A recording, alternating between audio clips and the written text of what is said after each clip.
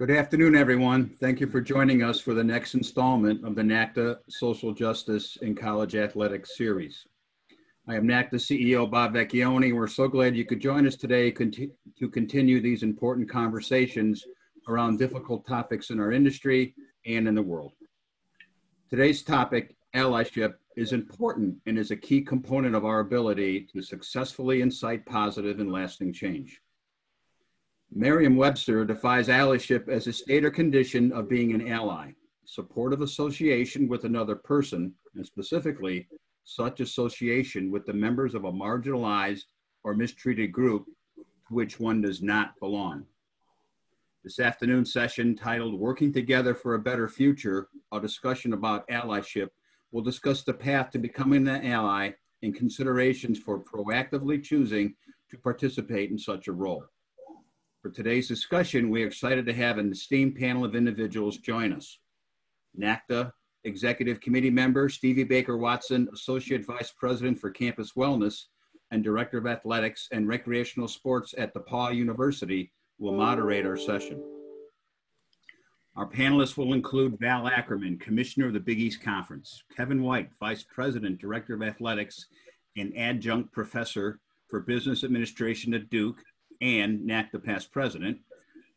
And lastly, Dan Roller, anti-racism activist and managing director for ACRIS Project, will provide insights on how they've practiced being an ally in their respective leadership positions.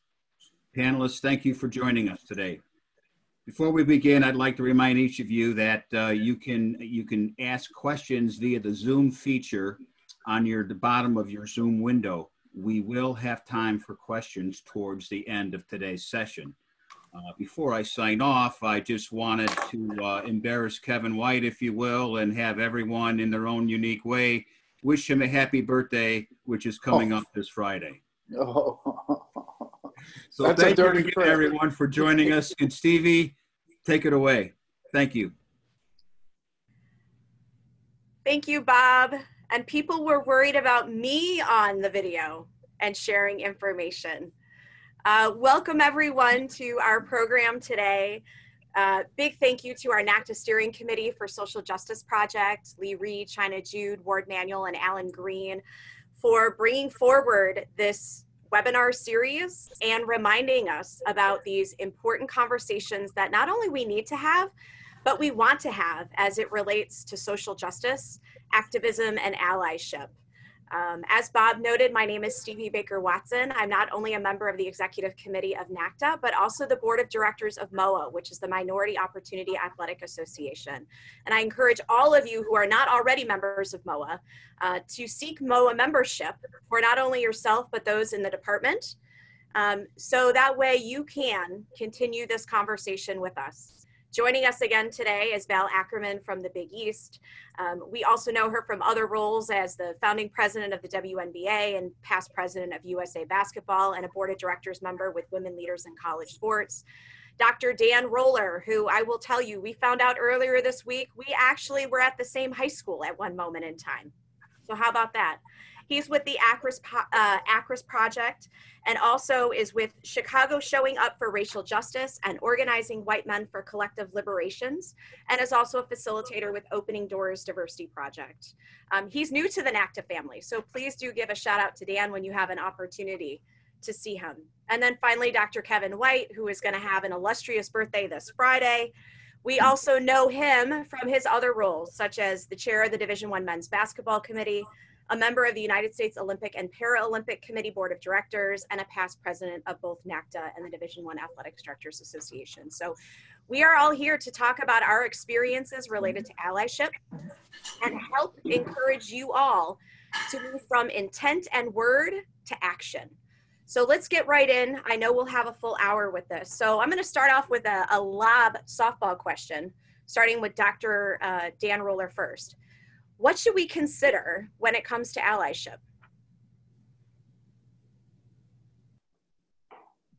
Well, thank you, Bob, and thank you, Stevie.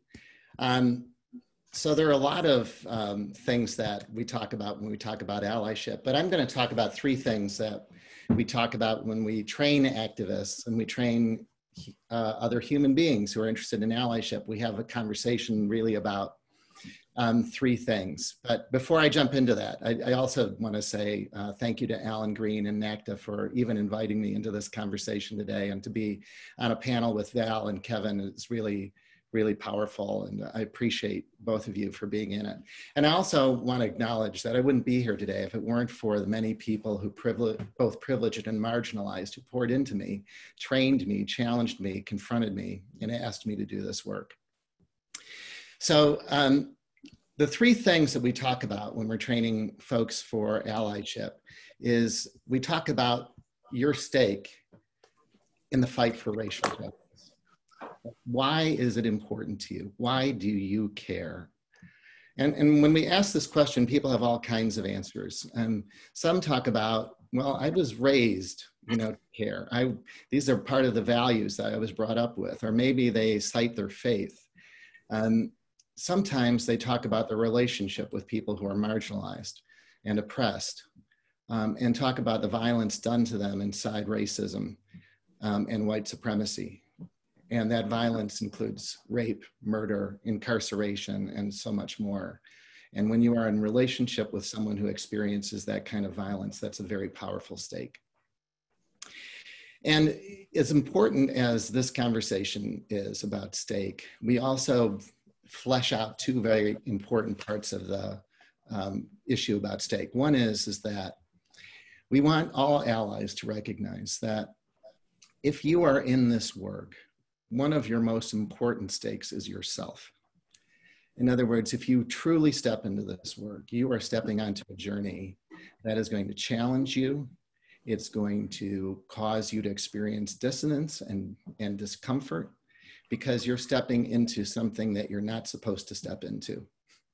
And because you're going to grow. You're going to experience tremendous opportunity for yourself to liberate yourself. And so it's important that you name yourself as in your stake. And the last thing about stake that I want to talk about is that stake is a two-sided coin. So on the one hand, we have the stake, for those we love and care about, or those values that we hold dear. We have ourselves, but the other thing we have to recognize about stake, and this is a part that is oftentimes not visible to us or that we don't consider, and that is we also have a stake in perpetuating the very systems that cause racial harm in the first place. And so what this means is that we have a stake, or I have a stake, I will say, in white supremacy, in racial capitalism, in the school to prison pipeline, among others. And we feel this tension if we step into allyship, and we know that our stake in these systems is built in, and no matter how liberal or woke we are, we have a stake in the status quo. We benefit from the way things are. And so that's our conversation about stake. And then we have the second conversation we have is about accountability. So in the work for racial justice, and particularly in the activist world, accountability is a powerful anchor and driver of our work. And it should be, I think, for most allies, if not all. And it is critical that we all can respond to this question about who it is that we are accountable to. And why it's critical is that, and I'm going to say this twice, that the work of the ally is to actively support the movements for racial justice as these movements are defined by those most harmed by racism. In other words, allyship is not defined by those of us who are white and privileged. Allyship is defined by those who are most harmed by racism, and it's defined by what they ask of us. And when we actively support those who we say we're accountable to, what that means is that we are building authentic relationships across difference. We listen with respect to their stories, and we believe them. And when they ask for our help, we step in and do our best. And make no mistake, we move into the work with accountability. We're often going to feel uncomfortable as we bump up against the many lessons that led us to accept our roles in these systems of harm in the first place. And the last thing that we talk about is what will we do? You know, all conversations typically end this way. And we ask the question like, so what are you going to commit to? What are you going to commit to that's going to require you to be brave, to step into the trouble? Something not easy. For it is in doing this kind of action and brave allyship that you really learn what it means to be an ally. It's not the easy, it's the troubling. It is the important part to strongly consider to do this brave thing with others at your side and in community. So this is the reason why activists do their work in community. You will rarely find an activist out there on the street by themselves. They're in community because it's that important. And lastly, it is critical that you do this work of committing to do something brave with full compassion for yourself and love for yourself and others. Thank you. Thank you, Dan. Wonderful thoughts as we begin this conversation about allyship. One of the things we talked about on Monday was this concept of stepping to fear and through fear, right? And I think that your statement was especially powerful when you said allyship is defined by those who are most harmed. Always good to remember that this is not a centering moment for us to tell our story as a privileged group, but really to listen and respond and empathize to those who are feeling marginalized. Val, could you share some thoughts with us about what you feel we should be considering when it comes to allyship? Yeah, happy to, Stevie. First, I just want to thank Bob and NACDA for the chance to be here, and Alan Green for his leadership. And it's an honor to be with Mr. White, the birthday man. So happy to share a few words and the benefit of some experiences I've had. I'll share two thoughts, two kinds of thoughts, Stevie. One is, as I think about allyship, I think about what our sources of inspiration are. Because, you know, this is not a new topic. And there has been work done before us on this. We know the kinds of problems that we're dealing with now are not new. And there have been leaders in the sports business who have helped get the ball rolling. And so I, for one, just continue to try to identify my North Stars as it relates to now what. And so, Dan, your words are terrific. I came from, as many of you know, I came out of the NBA. I worked for David Stern, who I think really was forward-looking in his way on this topic. And really, it became part of your DNA working at the NBA to think about social justice and the power of sport in creating positive change in society. And so, I, for one, am continuing to look around and see what the pro leagues are doing. Adam and I work together at the NBA. We both learned from David. And so whether it's a league like the NBA, whether it's activists like Dr. Lapchick at Central Florida, in my life, I've just been inspired by people like Robin Roberts, who have incredible stories. I think we should, all of us, seek out your North Star because they can help teach you through their words and their deeds, how to do this important work. So that's one. The second point I'd make, Stevie, just in terms of, framework is when all these things were hitting and, several months ago and we were all having our re-reckoning, I came up with this own framework in my own mind about how I could be helpful, not only in my professional life, but just as a personal matter. And so I came up with my 4-word framework, which is up, down, around, within. Up, down, around, within. So, I'm a commissioner, so I have a different role than maybe many of the folks on this call who are working on a campus. But I just would share briefly what that meant for me, and maybe there's some transferability of these concepts to others. So for me, up meant, okay, the people I report to are the presidents of my schools. How do I communicate with them on the importance of the Big East having some role here in whatever follows?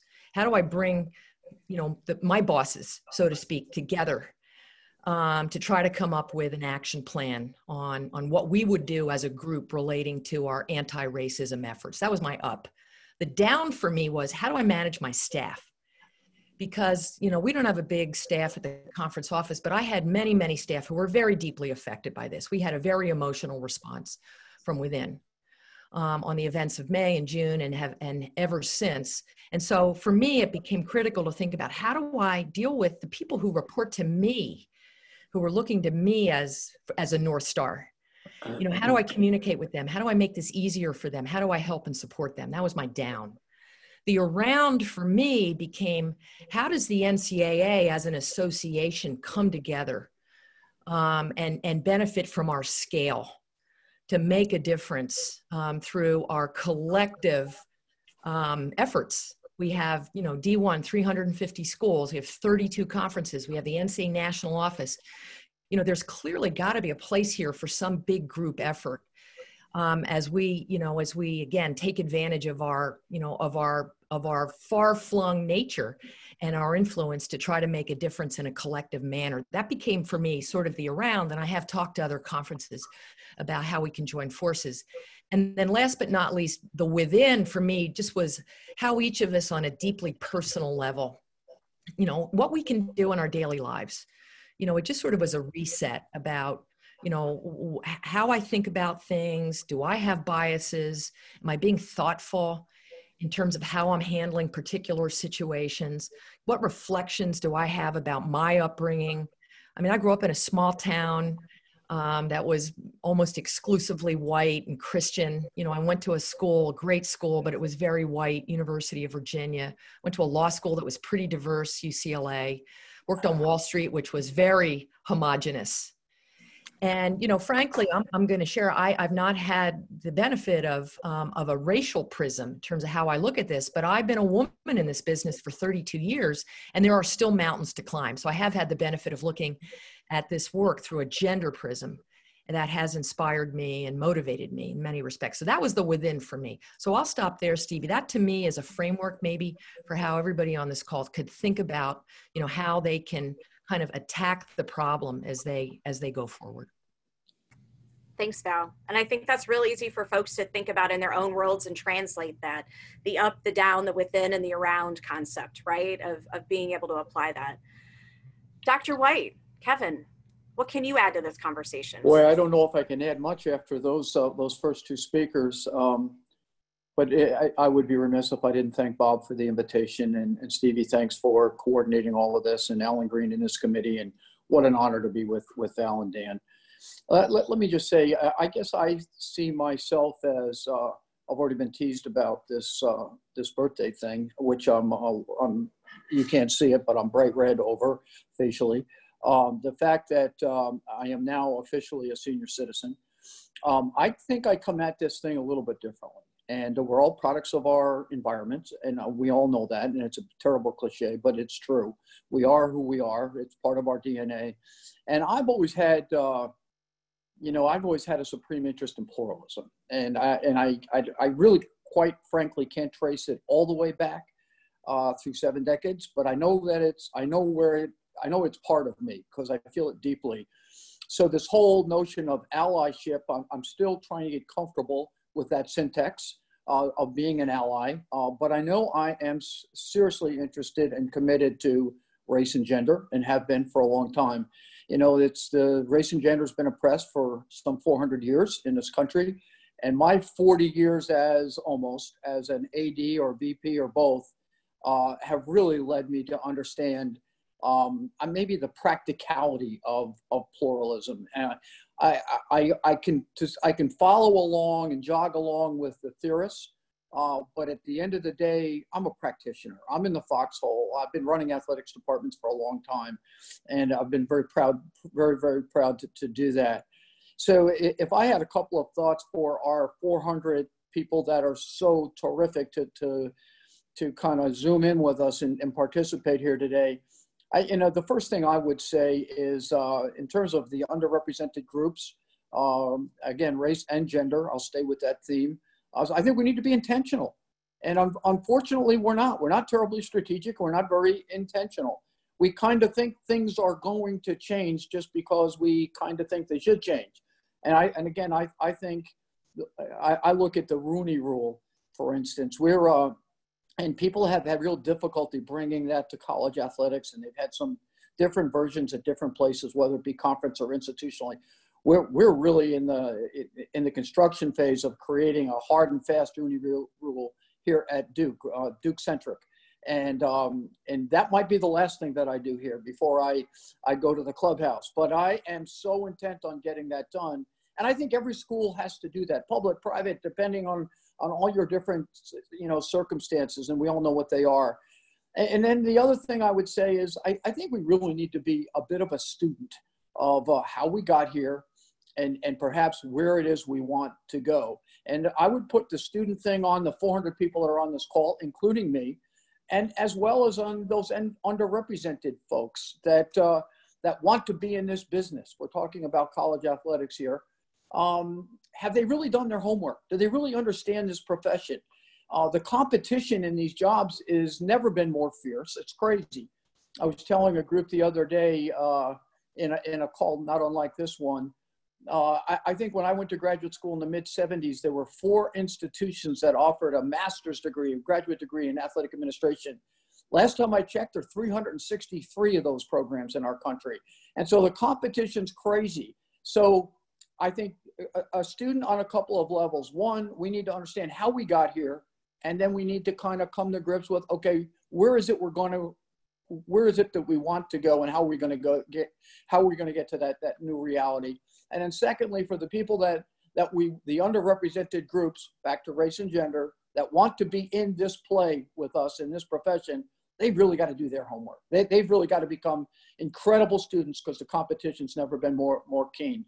And I harbor on that. I teach an MBA sport business class with Nina King at our place, and I get these 40 bright-eyed Fuqua, top 5, 6 business school in the country, and a lot of them want to come into college athletics, but they haven't done their homework. They really don't understand how this thing ebb and flows, and they don't understand how it works. Shame on them. And so my point to this group is, let's all become students. How we got here, where is it we want to go, and for the people that we want to be allies for, let's put them in some kind of a learning environment, an institute. Let's create a curriculum. And I've got a lot of other thoughts, but I'll stop there. Thank you, Kevin. The information I would take from you is strategy and intentionality is really important in this space. We can no longer just assume that things are going to happen. And in that, it complements with the concept of you got to take thought and you got to put it into action. You can't just talk about all this stuff, right? Correct. You got to actually do something. And the learning component is super important about where we've been. There are a number of wonderful programs that are through NACDA, through MOA, through the NCAA, through all these folks to put marginalized groups within the pipeline. And I think I would challenge and say, you know what, our hiring managers need to take action and stop saying this is a pipeline issue as well, right? There are qualified candidates that are there. We got to find them. We got to find them. So I will say to you, over the years, I've said some wrong things. I've probably not said the right things at all times. And I remember it more than one occasion when I would have said to someone, I don't see color. And I say that at that moment because what I really think I wanted to convey was that I value everyone and I don't define you by the color of your skin. However, I know now that that is wrong for me to say. I need to see color. I need to see color because that comes with an important history and legacy that I don't fully understand and I don't fully have knowledge of, but I believe that it is there and it has been hurtful to folks. So I guess this is sort of a confessional for you all. Has there been a time when you said something maybe that now looking back you shouldn't have? Or how do you overcome this fear of saying, of not wanting to say the wrong thing, so instead you say nothing at all in that space? Val, I'm going to put you on the spot first with this one. Well, that's a great question, Stevie. I would say I've been largely sort of attacking this in listening mode. I mean, I found that sometimes the easiest way, the easiest icebreaker here is just to start it by saying, how are you doing? How are you feeling? As I mentioned, when George Floyd and Ahmaud and Breonna and the others, when that was sort of a current event versus, you know, it's a continuing event now. You know, I spoke to members of my staff, and it was just as easy. I just wanted to check in and see how you're doing. And that in some ways was all it took. They were eager to talk, you know, Black people on my staff and others who I reached out to. And, you know, I didn't have to do much at that point. I just felt like it was my job to listen. And then, you know, take that and then try to turn that into an action plan. I mean, that's kind of, to Kevin's point about trying to be practical, you know, that's certainly been my MO is, you know, listen, absorb, meld that, you know, with my own experiences, meld it with my sense of, you know, what we can do. Kevin made a great point about the Rooney Rule, and that is a hot topic now across the NCAA, conference to conference, school to school. And so I'm with Kevin. I'm kind of operational. It's kind of like, okay, now what do we do? So, you know, I probably have been more guilty of silence over my career than of saying the wrong thing. It's probably been more a function of not saying enough. But again, I think, you know, for me, my approach has been to be in listening mode as much as possible, and then to try to take it upon myself as a leader to go from there. Kevin? I think being fearful of saying the wrong thing is weak. And I think we're all guilty of that, or we wouldn't be here over my 4 decades in pretty much the same place we were when I started. You know, we've talked a really good game. We've had a zillion conversations, but we really haven't moved the needle. Let's just be honest about it. And so I guess I've come to the place where I'm really not fearful of saying the wrong thing. I'm more empowered to say the right thing, to say the thing that no one else will say. I think we all need to be a little bit more courageous, maybe a hell of a lot more courageous. If it's really what we believe, then we should say it. And I think it's a time of thinking about this overnight where we need to really exert our will. We need to change the culture, change the paradigm. We've allowed the immediate paradigm to exist for a long time. And exert our collective will. There's 400 of us on this call. If we all did that, we could really start to begin to move the needle. I'll just leave it right there. Dan, what can you share from your perspective?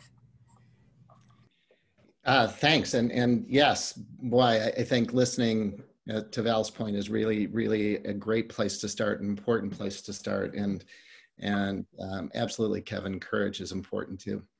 You know, this is an interesting topic, and we actually do trainings related to, you know, how to speak up, how to call people in, call people out. And, you know, for me, one of the things that I just try to do is do the best I can with what I have. And I know that sometimes I'm just going to screw it up.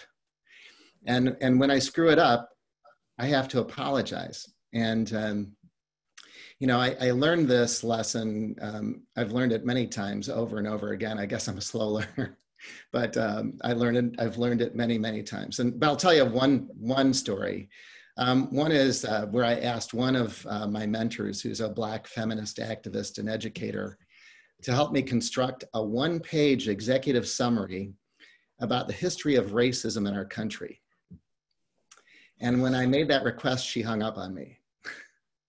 And I called her right back, and she picked up the phone and she said, "I can't talk to you right now." And she hung up again. And she wouldn't answer my call for 3 weeks. And then when she finally did answer my call, what she taught me, which was a really important lesson about saying the wrong thing. And that is that the difference between intent and impact. So I believe that my intent was good. You know, I was trying to make it easier to introduce people to the history of racism, you know, and thinking about my audience as people are really busy, you don't have a lot of time, and, you know, don't want to attend necessarily training after training. But even though my intent was positive, maybe benign, the impact was to suggest to this person who experiences racism every day that her history, that history of racial injustice isn't worth the time it takes to read and understand and acknowledge generations of harm, kind of to your point, Kevin, about, studying. And that impacted her greatly. She was really hurt by that. And so one of the things I've learned about overcoming this fear is that, it's okay. I'm going to do the wrong thing. Yes, even when I intend to do the right thing, I still may unwittingly and unintentionally hurt someone else. That may be the impact. And when that happens, I need to apologize. And I need to try to make that right and learn. Apology can be powerful, right? And a commitment to not making that mistake again for folks. We're going to make mistakes, but we have to keep trying in this space. All right, we're going to pivot a little bit, and I'm going to ask Kevin and Val to talk about our student athletes. They're our why for many of us who are on this call right now. How can we help them navigate their journey to allyship? Stevie, for me, I feel really strongly about this, and the longer I've been in it, I think the more committed I am to this line of thinking. We are clearly in the leadership development business, and sport, as I continue to say, sport is the medium. For most of our kids, the lion's share of our kids aren't going to play professionally. We know that. We know all those percentages. But they're all going to live great lives, and they have the ability to really contribute in so many ways. So we are clearly in the leadership development business. And so if allies, the syntax of the day here, with the contribution we can make to their respective journey is to really take that serious and to be true to that. And so I find myself, as of late, one of the words that's being used an awful lot as we're in this moment, all of us together, listening. Everybody kind of respects the fact that maybe we didn't listen as intently as perhaps we could have, should have, might have. I have to tell you, I've been in, I'm certainly not a person of color. I'm not black or brown, but I've been in the neighborhood for a long time, as a recovering track and field coach, and then being an athletics administrator for 38 years. I can tell you, I've really lived in that space to some degree.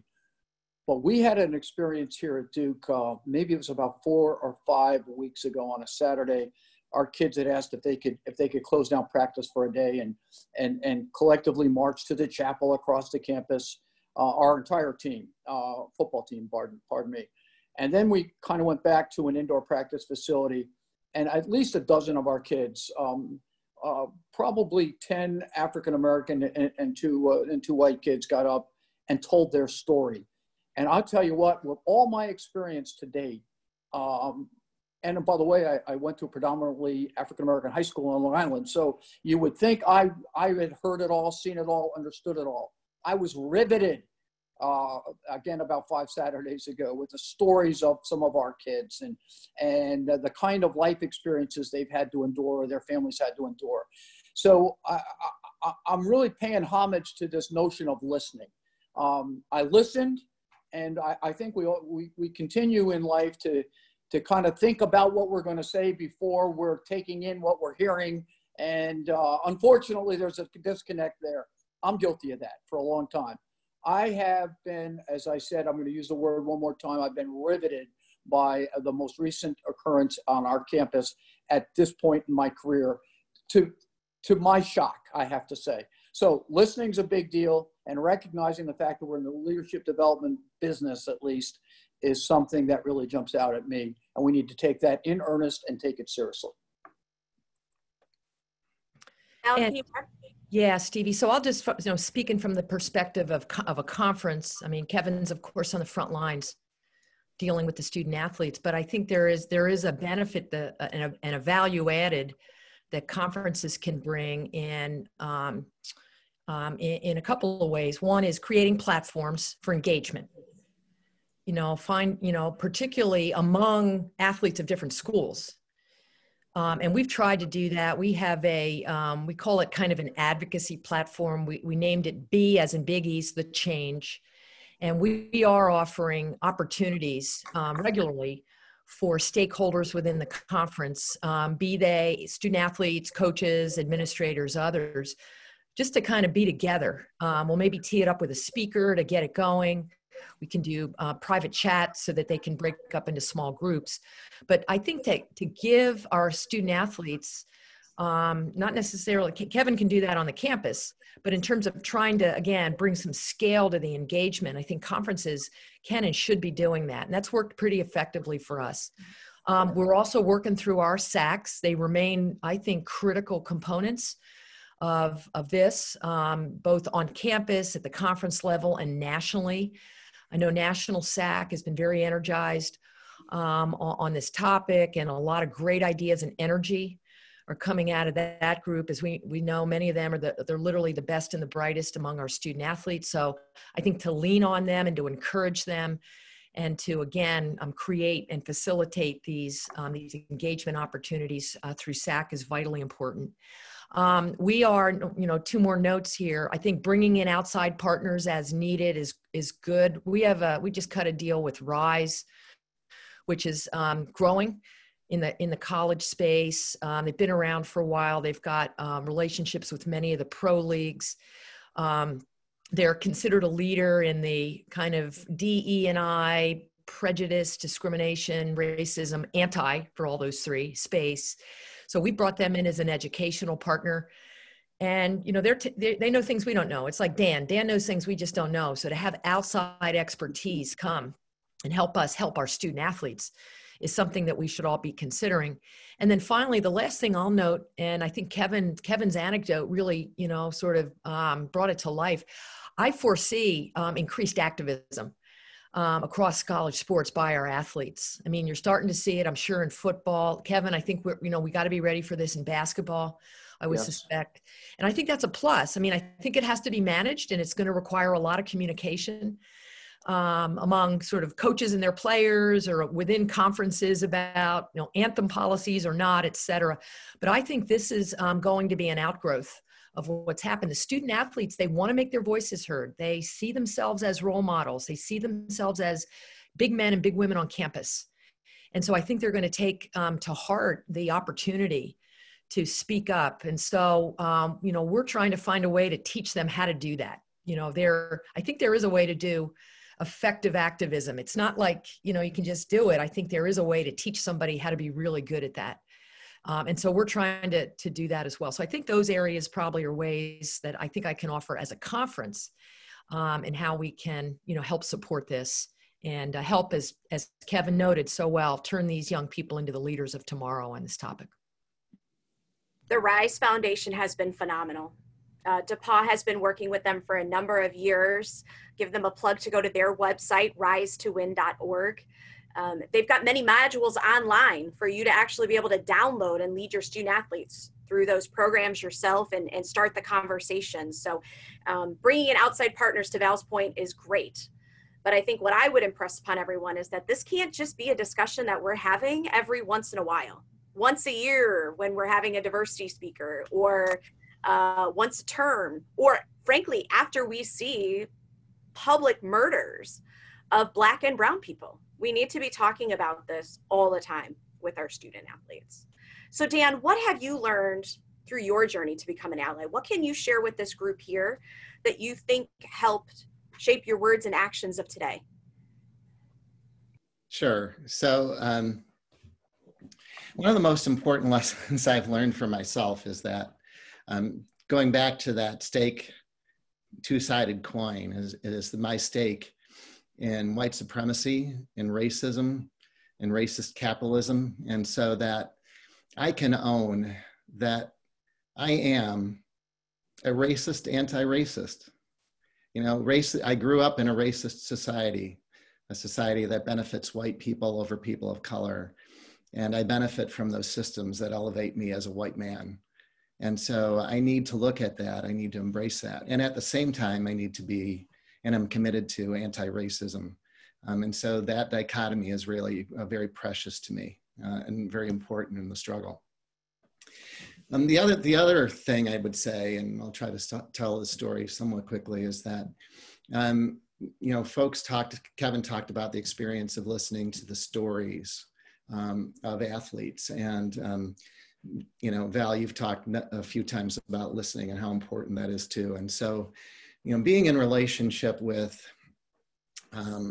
people of color, especially, I would say, deep and intimate relationships with people who are different than me, is critical. And 11 years ago, I met a then 10-year-old boy. His name, I'll call him Henry. And I watched him grow up inside an educational system where he was disciplined, suspended, diagnosed with various behavior and emotional disorders, placed in ever more restrictive programs, eventually out of his school entirely. And I thought, you know, given what I believed then about our society and culture, that, well, this is just about him. It's just who he is and what he needs. And so that's the belief system that I ended up embracing at that particular point in time. And I was a management consultant in corporate America while I was getting to know Henry. And someone called me out of the blue and asked me to go and work with the Rochester City School District, which is one of the poorest school districts in the country. And there I watched and saw the evidence of how so many boys, literally thousands of young Black boys, were on the same journey as Henry. Disciplined to suspended and removed, school days lost, self-esteem battered and broken. And startling was the fact that only 1 in 10 Black boys entering that system as kindergartners graduated on time with their class, if they graduated at all. And it was then that I knew that what happened to Henry and many, if not most, of these Black boys had much more to do with how they were seen and judged inside a racist educational system. And still, you know, when I looked at what was happening to Henry and all of these Black boys, and as much as it broke my heart, I still said to myself, you know, that's not your problem. It's the racist educational system, and that has nothing to do with you. You are no longer an educator.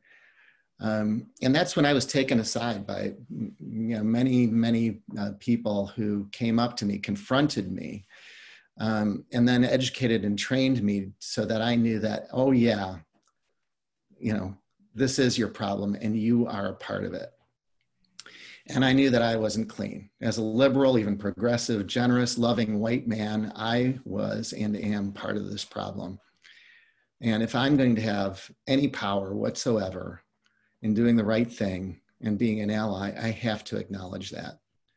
So that's on the systemic side. And I guess that the other thing I'll say about that is, even though I saw my role in the system, I also want to say that I know that the impact of racism hit me very personally, because this young boy, Henry, who as a now 18-year-old young man walks out of his apartment with a hoodie on, a hood over his head drawn to almost hide his face, his pants down, showing his underwear, strutting down the stairs. And one of the words that pops into my head is thug. And I know that, you know, part of my socialization was to look at even Henry, who I loved, in a way that judged him, diminished him, and even criminalized him. And that's what I've learned through my experience, that I'm a part of this. So powerful, Dan. So powerful. I think through my lens, what I have found is that my Black friends have publicly shared more about their experiences as a Black person since we saw the public murder of George Floyd. And in response, I've seen a number of my white friends say, I'm going to do better. So can you all share with us what it means to you to do better in this space of social justice and allyship? Again, taking that thought into action and just not saying, I'm going to do better. Dan, do you want to start off with a response on that? Yeah, absolutely. So, you know, for me, doing better is, you know, and I go back to the ally conversation that we just had, is to, you know, talk to my accountability partners. You know, like in the activist community, we actually have this role of accountability partner. So we would go back to the Black Abolitionist Network and say, what do you want? What kind of support do you need? And so, you know, I will then look at their demands, including defund the police. And I'll say, what is it that you're asking me to do to support you in that? And then one of the other things that I would say, you know, about, you know, doing better is that when people ask, live in that discomfort. One of the things that folks asked me to do was to work with white men. And when someone asked me to work with white men on racism, patriarchy, and white supremacy, I said, who, me? I don't know anything about that. And to tell you the truth, I'd just rather work with marginalized people. I feel much better about myself. But instead, they said, no, you know, you can talk to white men. You need to talk to white men. And so I step into spaces and create communities with white men to work on these issues with them. And it's deeply uncomfortable and tremendously liberating. Thanks. Val, how can you do better in this space? Well, you know, I think for me, to sort of paraphrase what Dan and Kevin have noted, I mean, it feels deeply personal to me. So I don't feel a shortage of motivation here at all. I mean, if anything, I wish I had more hours in a day to spend on this. You know, this confluence in our business of dealing with the coronavirus, digging out, trying to plan the unplannable, and then, you know, absorbing these, you know, these developments in our country and our you know, our cities is just, it's almost too much to bear. So I feel, for one, deeply motivated on this. And again, I wish I could do more. I wish I could do more. But, you know, what for me, doing better is staying at it. I mean, for those of you on the call who are in a leader role, you know, you have an opportunity here, and I hope you're as motivated as we are to do what you can to keep at it and, you know, and use your framework. Again, for me, it was up, down, around, within, but whatever framework you have to keep at it, to stay persistent, because, you know, this can't die off. I mean, it can't be, okay, we're sort of through this. It was another bad chapter in our history, and now we'll move on. No, it's got to be, this was the moment. We all said this was the time. So to me, that's the leader part. If you're not in a leader role per se, if you're not the decision maker at your school or at the conference office you're part of, or if you're part of NCA staff, I would encourage you to push at your leaders. You know, there's a way to do this, you know, to make sure they know this is still, you know, an area where we need help. So you know, keep the ideas coming, keep the pressure on. Don't be afraid. You know, don't you be afraid to say the wrong thing to your boss, because that's what we need to hear from you. We need to hear about your experiences. You're part of our, you know, our organizations. We need everybody in on this to push at us so that we can, you know, have whatever additional motivation we need to keep at it and do what we can do to, you know, to bring these aspirations to life. So that's, you know, those, Stevie, would be my thoughts on how leaders can keep at it, but the people who are, you know, are working for us can help us do our jobs by their continuing contributions. Kevin, what are your thoughts on how we can do better? You know, Stevie, I'm inspired by Val's commitment, unbending commitment and motivation to do better, whatever that looks like to you individually. I think we need to really be committed to facilitating discernible change. I mean, that's what we're talking about here. And it comes in so many different ways. We need to exhibit courage. We've talked about that before. We need to be strategic, being a little redundant here. We need to be, I think, absolutely intentional. Do the right thing. It's another bad cliche when folks aren't really paying attention, but to continue to do the right thing when sometimes it's hard, and be a change agent.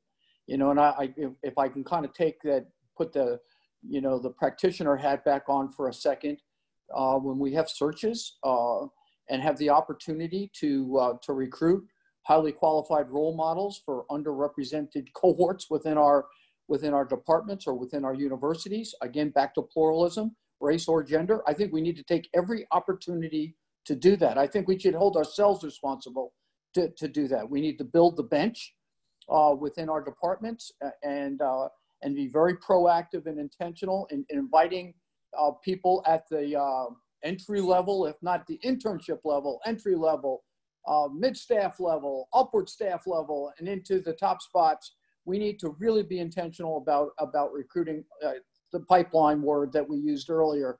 And some of that's pre-procurement. You know, the HR theorists talk about always taking an inventory of what's out in the marketplace, always paying attention. There are a lot of really good people out in the marketplace. And so we just really got to be, again, I think a heck of a lot more strategic. And you know, we've had a program here at Duke, and I don't mean to talk about Duke so much, but that's what I represent. You know, and we call it ODI, Open Door Initiative.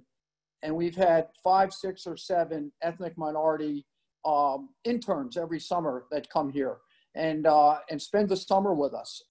And a lot of them are getting academic credit for some graduate program they're in.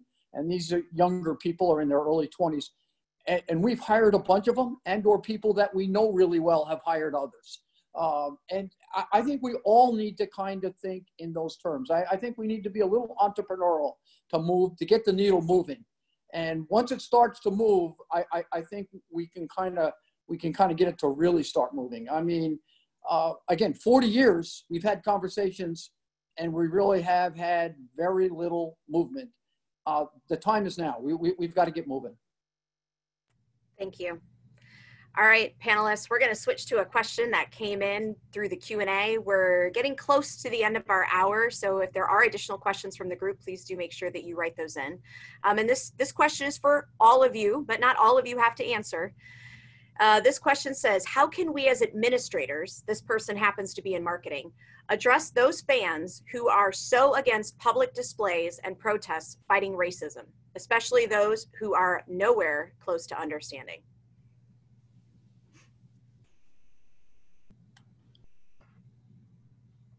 Stevie, I can be really almost belligerent. Get over it. I like it. Just get over it. Yeah, and I would say that's the reality we face into, is that, you know, if we stand for racial justice, there are always people on the other side. And the compassion to show for them is that, you know, those people who are yelling and screaming and who are making uncomfortable were socialized into the belief systems that we were all indoctrinated into. And so, you know, recognize that the people who are shouting at us, those same lessons came to us, and we should have compassion for them as we challenge them, Kevin, very boldly. We need to do that too. Educational moment, we need to have courage. Mm-hmm. Val, would you like to add on this one? Yeah, well, I'll just this is real life for us. I mean, we, as some of you may know, we made a conference decision to visibly support the Black Lives Matter movement with the display of patches on our men's and women's basketball team uniforms this year. And I have been the recipient of some of that pushback that you described, Stevie, just personally. And I think to Kevin's point here, you know, it's very sobering that something that seems so basic, you know, Kevin, I know Coach Krzyzewski's spoken out on this as well, something that seems so right, so incontrovertible to me, could be construed in any other way.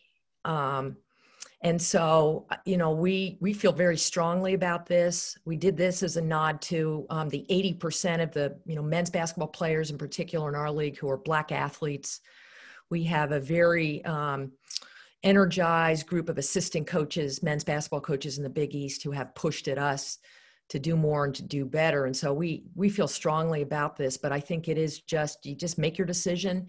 I don't think this is, you know, on one side or the other here. And we decided we were going to go on the side of the right with this one and support our athletes. And so that's just the way it's going to be for the Big East. Courageous move, and it will move the needle. Fantastic. Okay, Dan, this question is for you, and it might just be our very last question. How can we work with individuals who refuse to recognize their white privilege? Well, the way I've worked with individuals who refuse to acknowledge their white privilege is to say, well, when did you become white? And you were born, you know, with a certain color of skin, and all you have to do is go back and look at, you know, who leads corporate America, who leads our government, who has the most wealth in our country, who benefits the most, who has the most power to make a difference in athletics or any place else. And I guarantee you, you're going to find that most of those people are white.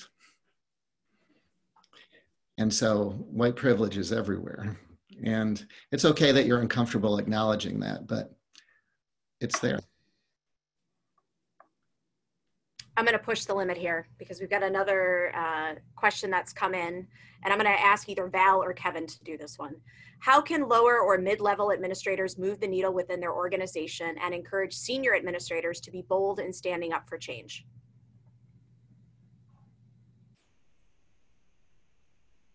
Stevie, I don't know that I have any response other than some of the verbiage we've already used. I think you really just have to engage in kind of the do the right thing communication with people you report to, and I don't know that, you know, we're at a moment in history here, I think, wherein we shouldn't be bashful about standing up tall for what we believe is right. And I would encourage lower level and or mid-level administrators that are communicating with somebody that is their superior or the person they report to in that way. I just think it's that moment. It's that important. It's that critical. And I don't know if that there's any way to finesse it. I mean, I think you need to be respectful in all this business, and we all know how to communicate up and down the organization, but within the prism of respect and to some degree being deferential, I think it's really important to state your case and to draw the line in the sand. This is a draw the line in the sand moment. Hey, Stevie, I think just to build on Kevin, I'll just note that there will be, I think within each conference office and institution now, a DE&I officer. And so to Kevin's point about maybe the mechanics of this, that person to me is the one that should be the conduit. So if you're a lower level staffer, it should be a mechanism for you to go to that person and let them manage this sort of from the ground up, you know, kinds of concerns. And then that should be their job, is then to sort of sort that and then figure out how then to sort of work that through to the upper management level. I think that will turn out to be a really good way to get this, you know, to get this process going. Great response. Yes. All right, well, I'm going to close up the shop today so we can stay on time. We need to talk more about this. We need to just do a Q&A session, frankly, and get it all out there so we can collectively learn from each other. Thank you to Dan and to Val and to Kevin for joining us today. Thank you to Bob and NACDA, as well as the NACDA Steering Committee for Social Justice, Lee, Alan, Ward, and China. We work for you all in this space, and we are going to keep moving, and we want you to keep pushing us too. Sometimes it just takes a swift kick to get us going in the right direction at the right speed, but we'll take it. So at this point, I'll kick it over to Bob if he wants to come back on the screen for the formal close. Yeah, thanks, Stevie. And Stevie, Dan, Val, and Kevin, thank you. Thank you for your time, but more importantly, thank you for your leadership. We all took a bunch of notes on this, me included. Probably the most important thing I took away as a white male in a leadership position is, hey, we're going to make mistakes. It's inevitable. We're going to make mistakes, but there's power in apology. It's important to say you're sorry and also learn from it. As a leader, let's not make them again. So you all, thank you so much for your candor. Thank you so much for being with us today. And everyone, be safe out there, and hope to see everybody soon in person. And Kevin, happy birthday. Stop. Stevie, Thank you. thank you. Thanks, everybody. Thanks, Okay, Bob. God bless. Goodbye. God bless.